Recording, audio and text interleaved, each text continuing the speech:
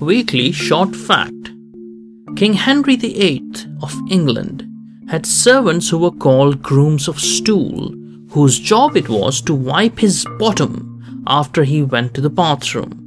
During his reign, he had all of those 4 such people knighted.